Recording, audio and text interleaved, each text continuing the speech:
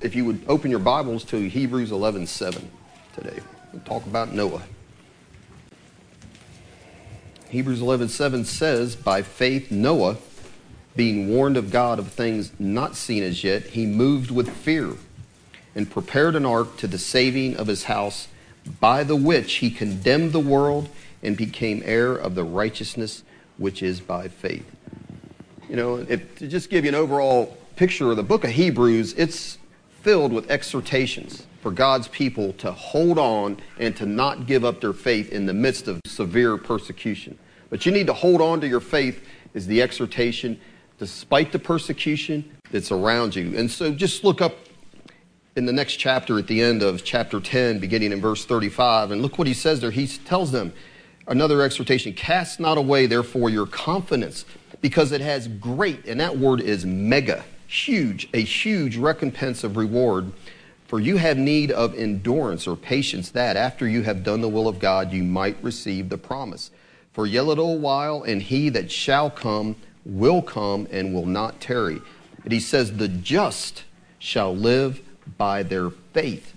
But if any man draws back, God says, my soul shall have no pleasure in him. And Paul says, or the writer of Hebrews, but we are not of them who draw back into perdition, but of them that believe to the saving of the soul. So these people were experiencing at this time, these Hebrews, severe persecution because of their faith in the Lord. And so he goes on in chapter 11 to give examples of saints of old that held on to the promises of God in a wicked, perverse, and unbelieving world. And what did all these have in common? What did all these saints have in common that enabled them to endure the trials that they went through? And it is this: they had the assurance of faith. Hebrews 11:1, faith is the assurance of things hoped for. And they had that. So they knew that God was with them. They knew that they were approved by God and that God would fulfill everything he had promised. That's what all of them believed. Now look at verse 4 of Hebrews 11. It says, by faith Abel offered unto God a more excellent sacrifice than Cain, by which he obtained witness, a testimony, that he was what? Righteous. God testified of his gifts, and by it he being dead yet speaketh. So he had God's assurance. God testified himself. He gave a witness, martyro, that this man is righteous because of the gift he offered. And look at verse 5. It says, by faith Enoch was translated that he should not see death, and was not found, because God had translated him. For before his translation, he had this testimony that he pleased God. You know who Enoch was? Enoch was Noah's great-grandfather. That's who he was. And God raised his hand and he gave a testimony. He said this, he said, I'd like to say something about Enoch. He pleases me so much, I can't wait any longer. I'm bringing him right up here with me. Translated him that he should not see death. And so really, what was the great event though? The translation?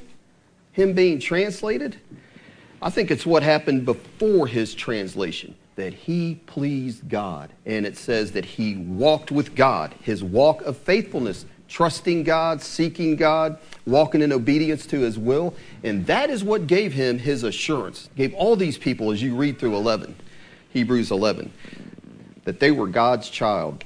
And that's what it says in verse 6. But without faith, it is impossible to please him. For he that comes to God must believe that he is, and that he is a rewarder of them that diligently seek him.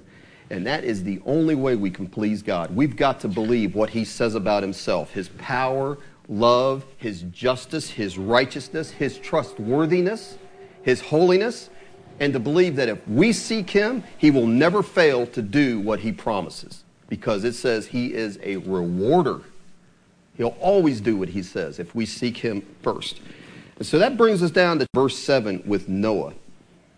So he's given, it says, a warning from God that caused him to fear and to prepare a huge boat. And right now we got the Steel Boys are working on an exact replica of that up in northern Kentucky. Is that not right? I mean, they're putting the handrails on and everything else. You can go up there and see what that ark would have looked like according to the dimensions of the Bible. But why was he given that warning?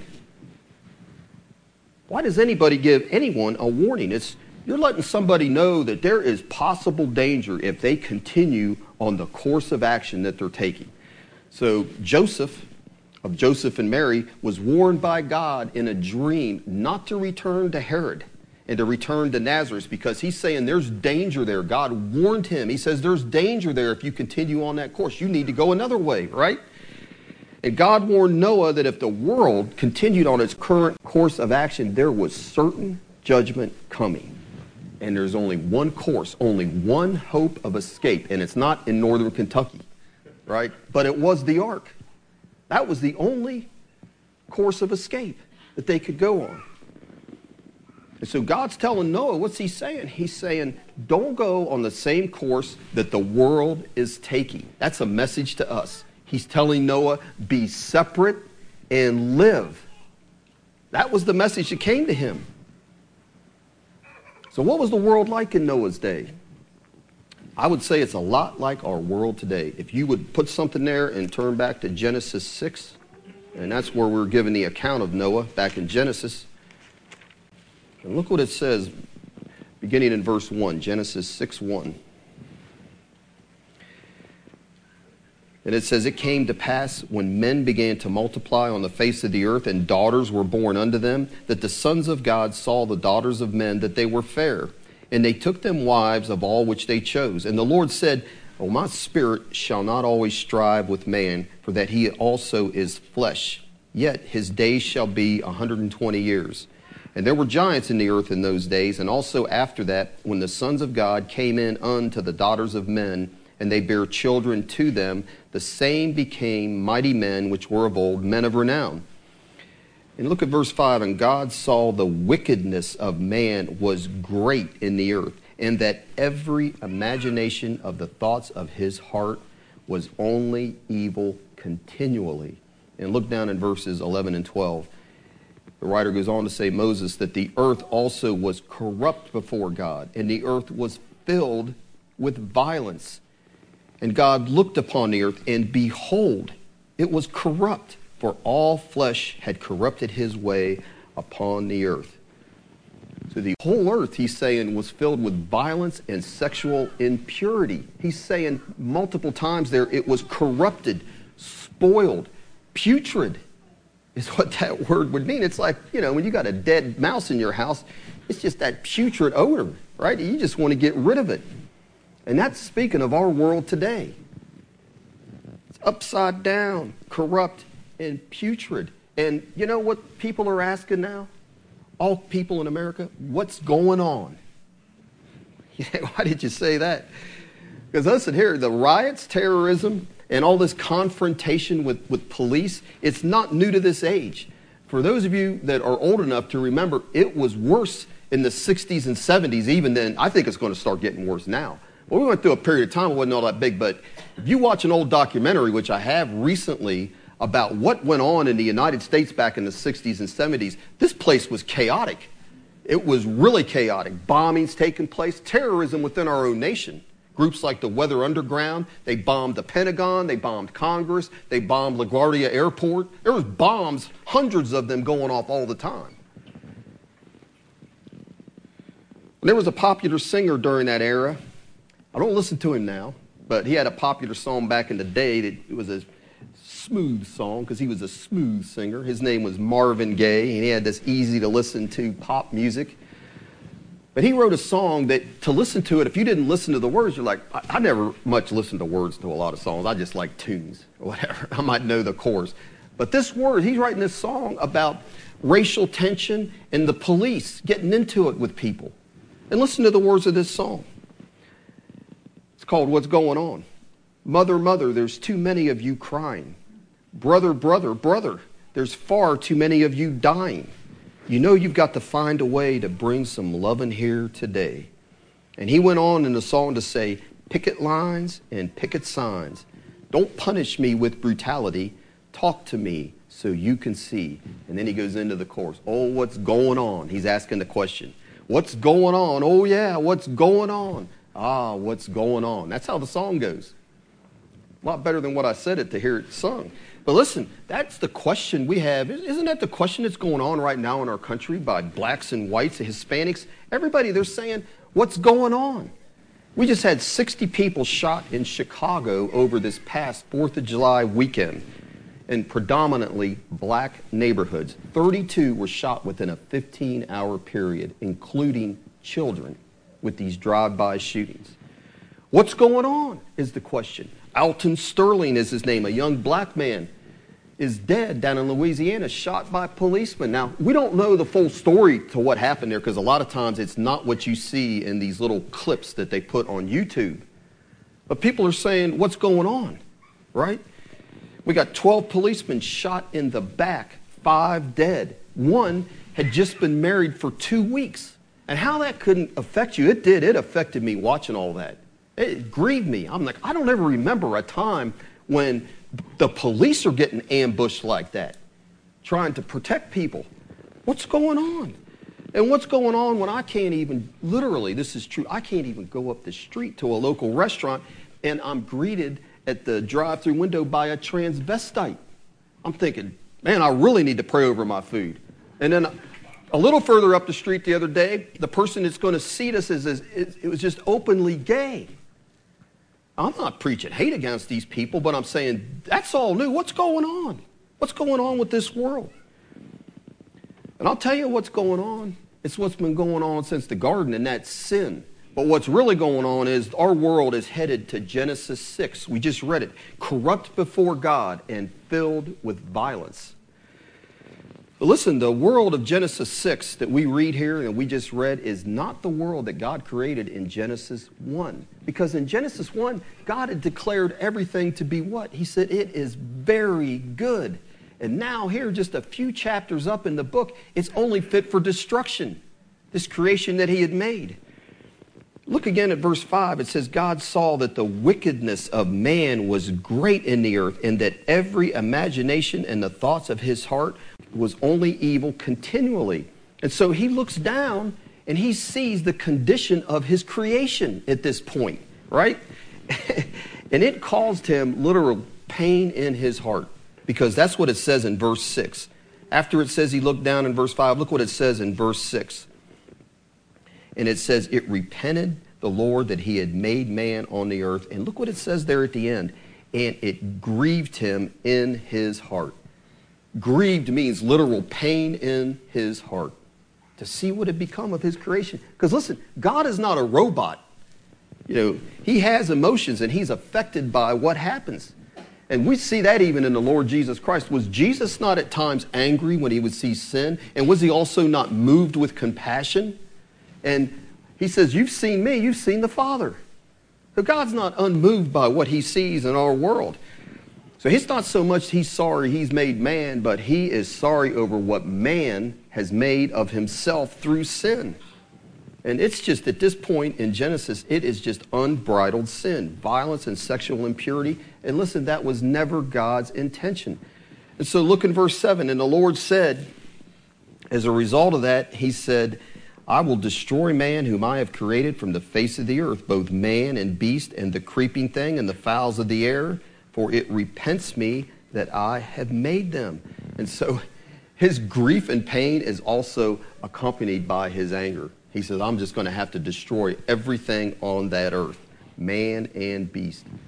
And so think about it. How do you think he feels when he looks down on our country, on this world that we live in now?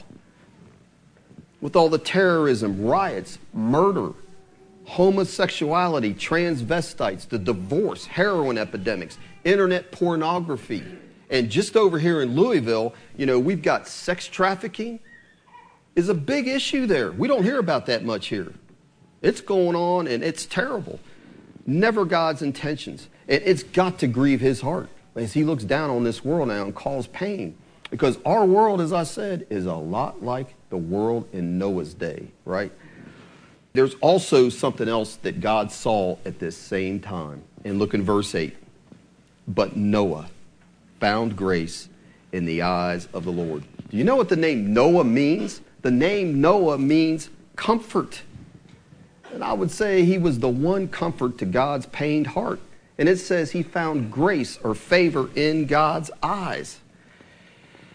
And to me, verse 8, you read all of that up to that point, it comes like a glass of cool water to drink, doesn't it?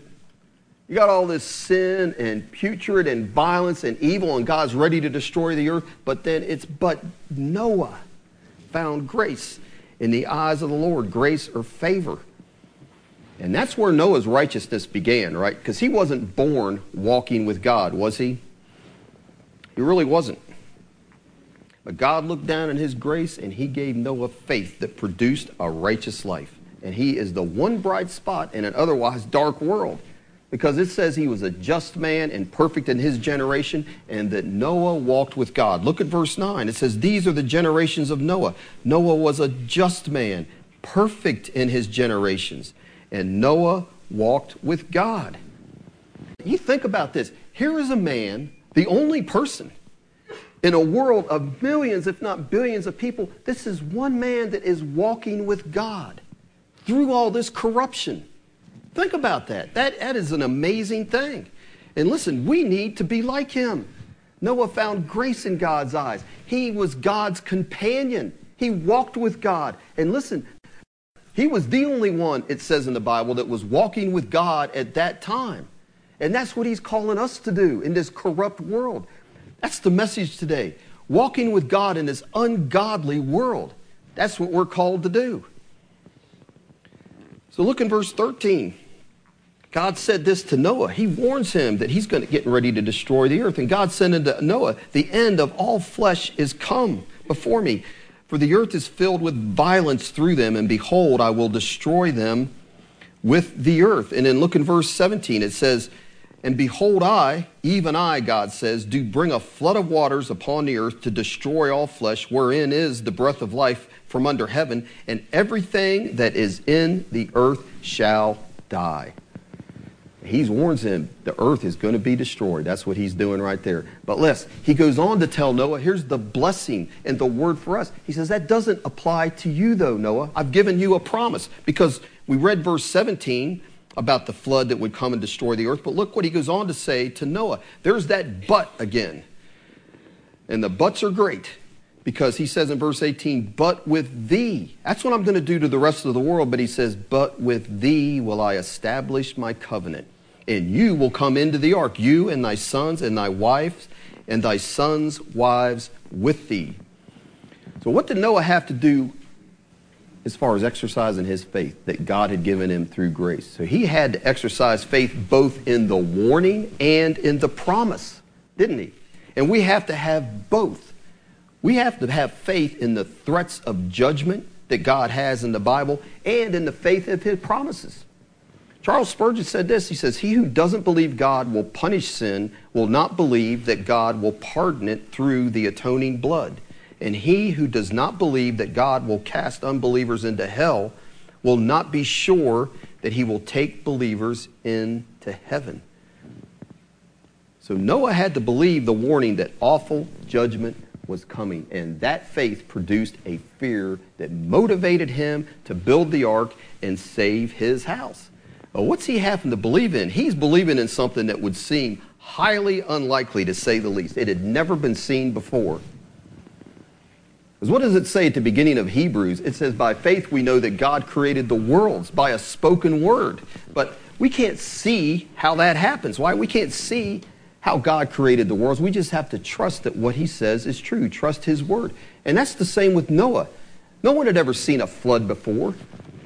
Rain coming from the skies, the floodgates open. And so he couldn't see what that deluge would look like. He had no idea, right? He had to trust God's word that it was coming. There is a flood of water coming to destroy the earth. And we may not know what the manifestations that we're believing for in answers to prayer, how they'll come or what they'll look like, do we? When his power is manifested, we may not know exactly how they'll come or what they'll look like. And we just have to trust, as Noah did, that God will do as he says.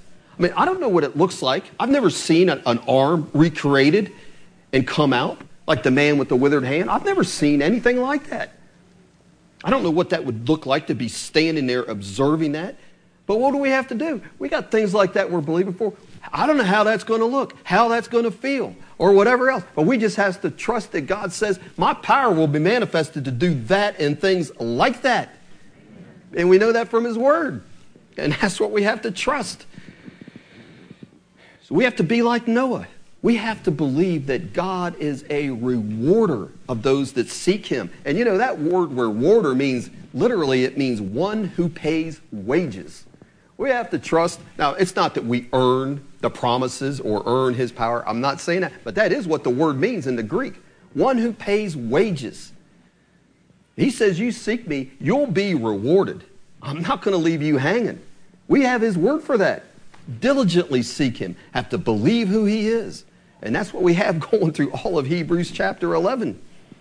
Well, listen, you've got to know, Noah's believing something that would have been impossible to the natural mind. And the scoffers, they would have just had to keep getting louder and louder and louder as time went on.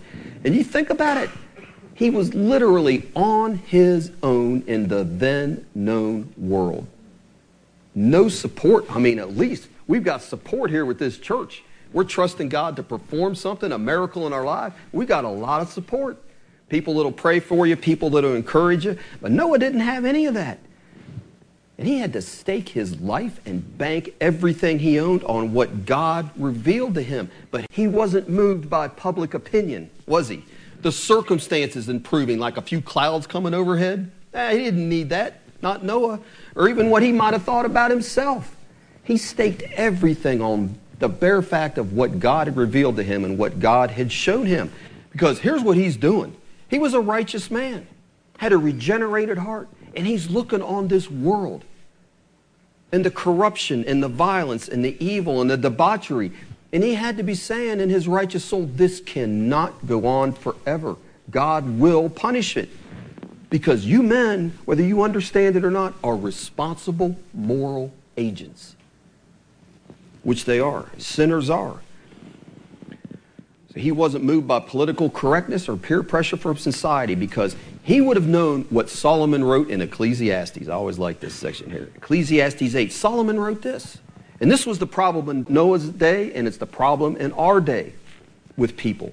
Because sentence against an evil work is not executed speedily. Therefore, the heart of the sons of men is fully set in them to do evil. Though a sinner do evil 100 times and his days be prolonged, yet surely I know that it shall be well with them that fear God. And that's Noah. It said Noah was moved with fear. It'll be well with them that fear God, which fear before him. But Solomon went on to write, but it shall not be well with the wicked, neither shall he prolong his days, which are as a shadow, because he fears not before God. Does that not describe our world of today? I think it does. And Noah, you know what he did? It says he preached that message. That for those of you that will fear God and obey Him and live a righteous life, it'll be well with you. He preached that message. But if you don't, I've been warned by God. He's shown me something. I'm sharing this with you all. Unless you repent, you'll perish. I believe that. And he preached that. It says he was a preacher of righteousness, right living, get right with God. Said he was a preacher of righteousness for 120 years. 120 years. And I've only been doing this for 10 months or more. Counting prison, maybe 6, 7, 8 years. 120 years. And yet how many heeded his call to repent? 0. And you're saying, well, man, I guess he just didn't have much of an anointing. He didn't get many results. But yet, what did the Bible say about this man? It said he walked with God, that he was a just man, perfect and blameless in his days. He was a great man of faith. That's what we're reading about here. And he believed surely God is going to judge sin and destroy the world. But people today, you know what? Like we talked about in Ecclesiastes, they live as if God is not going to judge sin and that they aren't afraid of His judgment. Just brazenly living in sin. And that is Romans 1. Because God says in Romans 1, because men don't want to acknowledge His power, truth, and authority, it says 3 times. What does it say? He gave them up. 3 times it's written. To homosexuality, to lesbianism, and to reprobate minds. It doesn't just stop there, because there's a whole list of sins at the end of Romans chapter 1. Wicked sins listed at the end of that chapter. But the last thing Paul says in Romans chapter 1 is this: all these people that commit these sins, this homosexuality, lesbianism, all these perversions, he says, who knowing the judgment of God, they know they deserve judgment, that they which commit such things are worthy of death. He says they not only do the same, but have pleasure in them that do them. They clap their hands. They applaud other sinners. That's the insanity of the world. But compare that to Noah's faith in God. What did that do? It produced not this brazen lack of fear, but it produced a fear in him. It was his motivation. It says that Noah was moved with fear.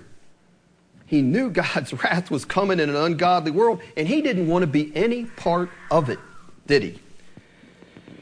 So he began to prepare that ark to work out his own salvation with fear and trembling. And so Noah was to his generation what we are to be in our generation. So if you would, turn to Philippians chapter 2. Philippians 2, beginning in verse 12.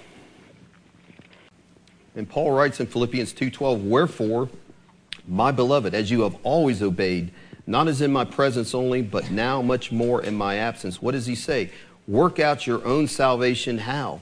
With fear and trembling. For it is God who works in you both to will and to do of his good pleasure. He says, do all things without murmuring and disputings. And look at verse 15, that you may be blameless and harmless, the sons of God, without rebuke, in the midst of a crooked and perverse nation, among whom you shine as lights in the world.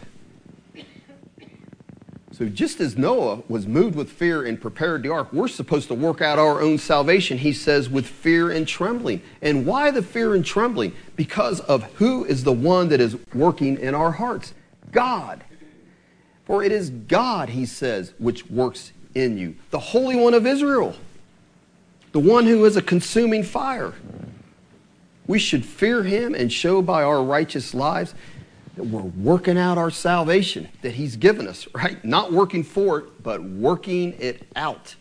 Let God do the work in us that'll bring us to the place that we're what? Just like Noah, blameless and harmless. And so what does he say is the evidence of a blameless and harmless life? Look in verse 14. He says, do all things without murmuring and disputing, without grumbling and arguing.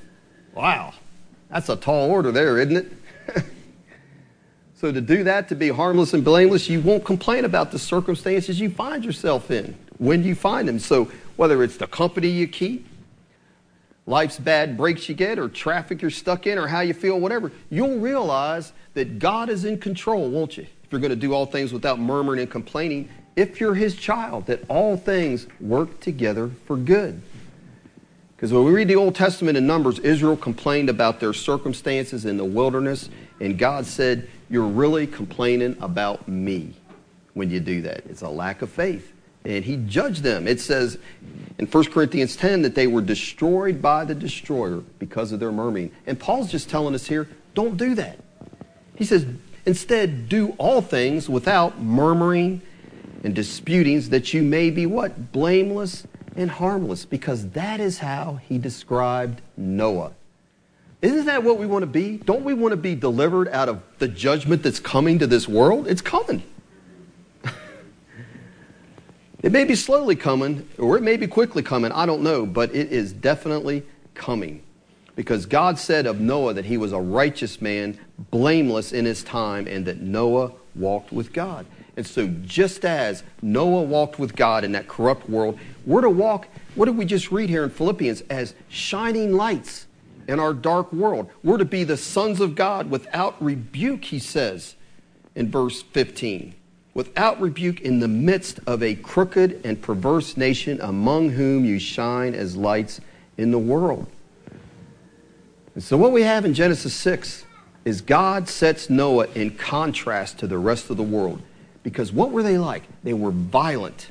You couldn't trust them. They'd do you harm. They were sexually perverse. It was a sick society. And in utter contrast to that, God shows us, but Noah found grace or favor in the eyes of the Lord. He was a righteous man. You think about that. Of all the world, he's the only person you could really trust him, right? Blameless in his time. He was an upright man, a genuine man, not a twisted person. A word from him was gold, a just person, righteous in all respects, from the inside out. That's how he was. He was like Job. God said of Job to Satan, he said, have you considered my servant Job? He said, there is none like him in the earth. A perfect and upright man, one that fears God and hates evil. Imagine that. To say, he says, there is none like Job, God told the devil, in all the earth. And that's the kind of people that God is looking for today. That's what he's looking for as us. People that will shine as lights in this utterly crooked and perverse world. And we should be said that there is none like them in the earth with the word that we have, right? If we believe it and walk with God as Noah did. And that's what it's going to take to be delivered. That's what it's going to take to be the few that are saved. Amen. It really will. We're going to have to be saints, holy people that fear God. And so it's not surprising. You read Ezekiel. In Ezekiel 14, God pronounces judgment on Israel. He's going to do them in and destroy them. And he singles out 3 saints from the Old Testament: Daniel, Noah, and Job. And listen what he says. He says, Son of man, when the land sins, this is Ezekiel 14, when it sins against me by trespassing grievously, then I will stretch out my hand upon it and will break the staff of the bread thereof, and I will send famine upon it. I will cut off man and beast from it. Though these 3 men, Noah, Daniel, and Job were in it, they should deliver but their own souls by their righteousness, saith the Lord God. And so what delivered Daniel, Noah, and Job? What did God say? What did I just read? He said it was their righteousness that delivered them, right, from the judgment of God. Men concerned, those 3 men were concerned about obeying God. They sought first, Matthew 6:33, that's what they lived. They sought first the kingdom of God and his righteousness. And listen, all 3 of those men were in hostile environments, just like we are today, amongst wicked men. Yet, all 3, Daniel is an amazing story. All 3 stayed true to God. And we have to ask ourselves, is that going to be us in the coming days? Are we going to stay true to the Lord? Are we going to still be able to sing that song like Noah could have sang? I think he wrote the song. Though none go with me, yet I will follow. Because he was the only one. There was none going with him. And he was a man that was committed to living a righteous life. And that's what his faith produced. He walked with God on a daily basis. And that's where the habits of faith are formed. So I believe Noah, he trusted God with all his daily needs. His daily bread, his children, his work, answers to prayer. And all of life's little trials that come our way, he took to the Lord. He didn't just try to deal with them himself. That's what it means to walk with the Lord. And he probably would have sang, what a friend I have in Jesus. I walk with him every day. He provides my every desire, and that is why I pray. I think that's how he would have written that song. Just like his great-grandfather Enoch, it says he walked with God. Men that desired companionship with God. And that's how he wants us to live, walking with him, talking to him about everything in prayer. That's how it's done. Experience his presence on the Emmaus Road, walking down the road of Emmaus with him, where our hearts are burning because of his word, because of his presence, tasting and seeing that the Lord is good on a daily basis, walking with God. We don't know when the flood's going to come, do we? They didn't know in Noah's day. Noah didn't even know that. And he just had to determine that he was going to walk with God. That's what he did on a daily basis. So we have to develop habits of prayer, reading the Word, seeking him. That is how faith is produced, and it won't come overnight. Because that is how the early church lived. In Acts 9 it says this, then had the churches rest throughout all Judea and Galilee and Samaria, and it says they were edified and walking in the fear of the Lord and in the comfort of the Holy Spirit were multiplied. So the early church we read, they walked in the fear of the Lord. That's how Noah walked. So let me ask you, is it a vain thing to fear the Lord? So that's what motivated and compelled Noah to move and build the ark. Produced obedience in him, didn't it? But you know what? It produced something else. You know what else it produced? Noah walking in the fear of the Lord, and as a result, righteousness. It saved his house. Hebrews 11, back where we were, it says he was moved with fear and he prepared an ark to the saving of his house. So Noah's faith had an impact on his family. His fear of God and righteous life, it brought what? It brought his family to a saving knowledge of God, like the Philippian jailer. The Philippian jailer, like Abraham, like Rahab, like others in the Bible. Their fear and righteous life, it didn't just affect them, it affected their families. Proverbs 14 says this, "In the fear of the Lord is strong confidence, and his children shall have a place of refuge." Wow. And the fear of the Lord is strong confidence. And a man that walks that way, he says his children will have a place of refuge. That was that way with Noah. It was that way with Abraham, the Philippian jailer. And that is no small thing for me, honestly, as I stand here. Because outside of my relationship with the Lord Jesus Christ, the next thing that means the most to me is my family and their salvation and my children. And that is my daily prayer. My children all coming to know the Lord. And so how is that household salvation found? Look at Noah. Look at the other people I talked about. Comes through fearing the Lord and departing from evil. It says, he that truly fears the Lord will depart from evil. Here's that Philippian jailer. He's not trembling because he sees this earthquake happen. He's trembling out of the holiness of God that was manifested at that time. And he comes before Paul kneeling in fear. And what was Paul's answer to him? He says, "What must I do?" He's come face to face with the holiness of God. And Paul says, "Believe on the Lord Jesus Christ, and you shall be saved, and thy house." How could Paul say that? Because he knew the word, right? And he knew this man's fear and righteous life, the family would follow. And that's, men, what we need to understand. If you're living an ungodly life, you can't expect God to bless your family. They won't have that refuge. But if we fear the Lord and walk in a righteous life, they will follow. That's the way it works. And so God rewarded him. Back in Genesis 7:1, here's what God says. Here's how he was rewarded. "And the Lord said unto Noah, Come thou and all thine house into the ark." So he says, hey, you and all your house, come into the ark. It's ready. We're ready to go. But here's why he says, why? "For thee have I seen righteous before me in this generation." He says, you and your family come on in the ark. And the reason is because I've seen your life. I've seen your righteous life in this generation. And I'm not going to just save you and leave you heartbroken with your family drowning behind you. No, they will come in that ark with you. That ought to be a big motivation to us, men and women, to live a righteous life. And so not only that, Hebrews 11:7 doesn't just state that he saved his family, but it goes on to say that Noah's faith also condemned the world.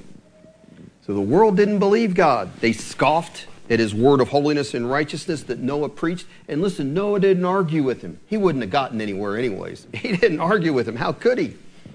So he just simply told them the truth of what he knew, that God is going to punish sinners. And look, all we have to do, fellas, is look back. Everybody has died.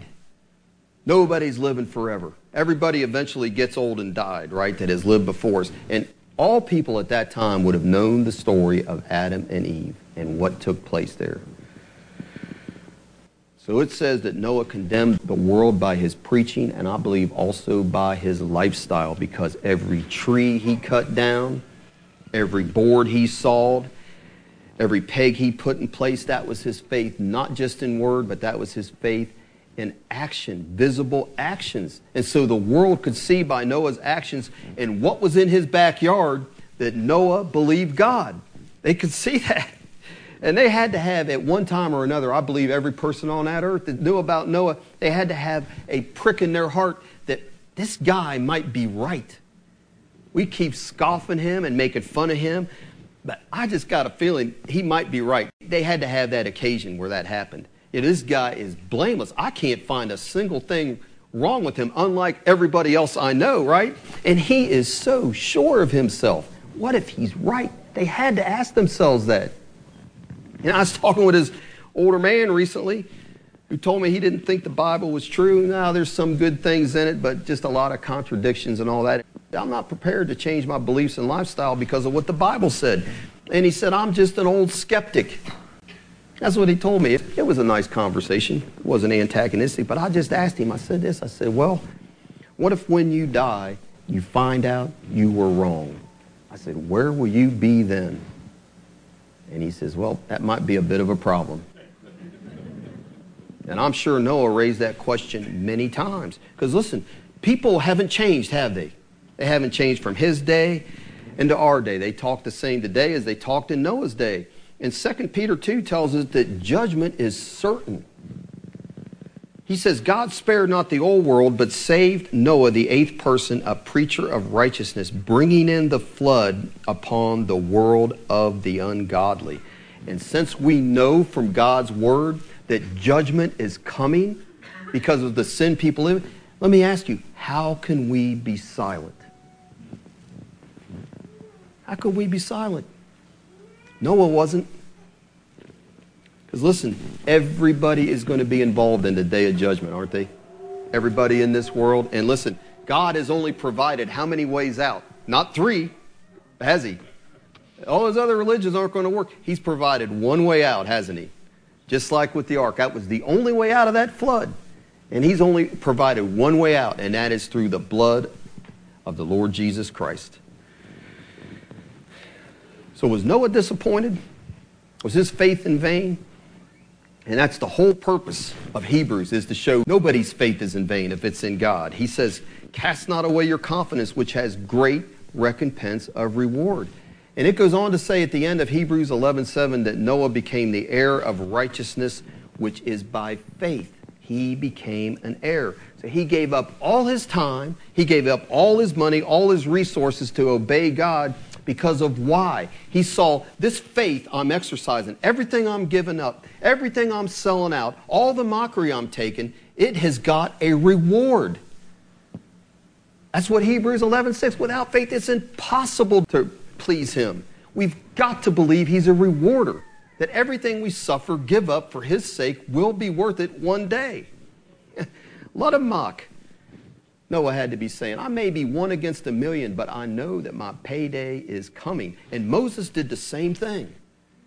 It goes on, if you read in Hebrews 11, it says, by faith, Moses, when he was come to years, refused to be called the son of Pharaoh's daughter, choosing rather to suffer affliction with the people of God than to enjoy the pleasures of sin for a season, esteeming the reproach of Christ greater riches than the treasures of Egypt, for he had respect unto the recompense of the reward. You know, Moses was an heir of Egypt. He was going to be the next Pharaoh, the richest kingdom on earth at that time. He had access to all of its wealth. But it says he turned his back on all of that to, just like with Noah, have a simple walk with God in a righteous and blameless way. And he says, I'll take all these reproach, because I consider the reproach for Christ's sake greater riches than anything this world could give me. Do we really look at it that way? But that's what Moses said. And how could he do that? Because when God gives a man faith in his heart, he also gives him vision. That we can see, if you're a Christian, what others can't see. There is a treasure of God waiting for us. As it is written, eye has not seen, nor ear heard, neither has entered into the heart of man the things which God has prepared for them that love him, that walk with him, that want to have that ongoing daily relationship with him. And Paul said, for I reckon that the sufferings of this present time are not worthy to be compared with the glory which shall be revealed in us. Amen? That's the reward that he holds before us.